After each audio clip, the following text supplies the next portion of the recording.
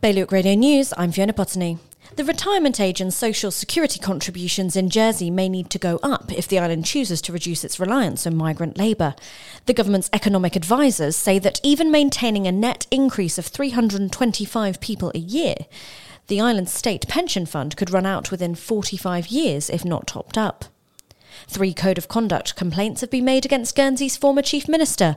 Deputy Gavin St Pierre is being challenged on a speech he made earlier this year about the island's healthcare system. And it's emerged that a failed sushi restaurant in Jersey owes the government more than $60,000 in unpaid taxes.